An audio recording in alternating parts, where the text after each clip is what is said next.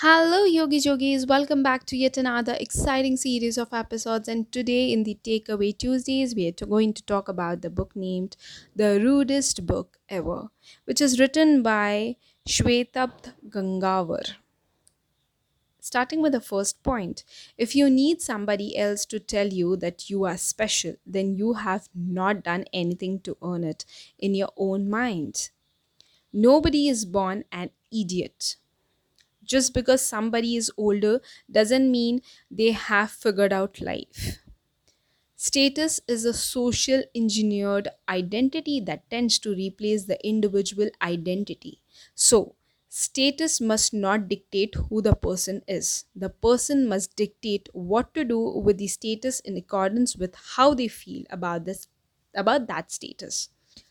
Rejections are normal. You're going to get rejected by those who desire, and you will not always get a fair shot in the competition. Learn the ability how to think, not what to think. I hope you have liked these points. If you have, please share it with your friends and family. Until the next time, this is me signing off. Love and peace. Bye bye.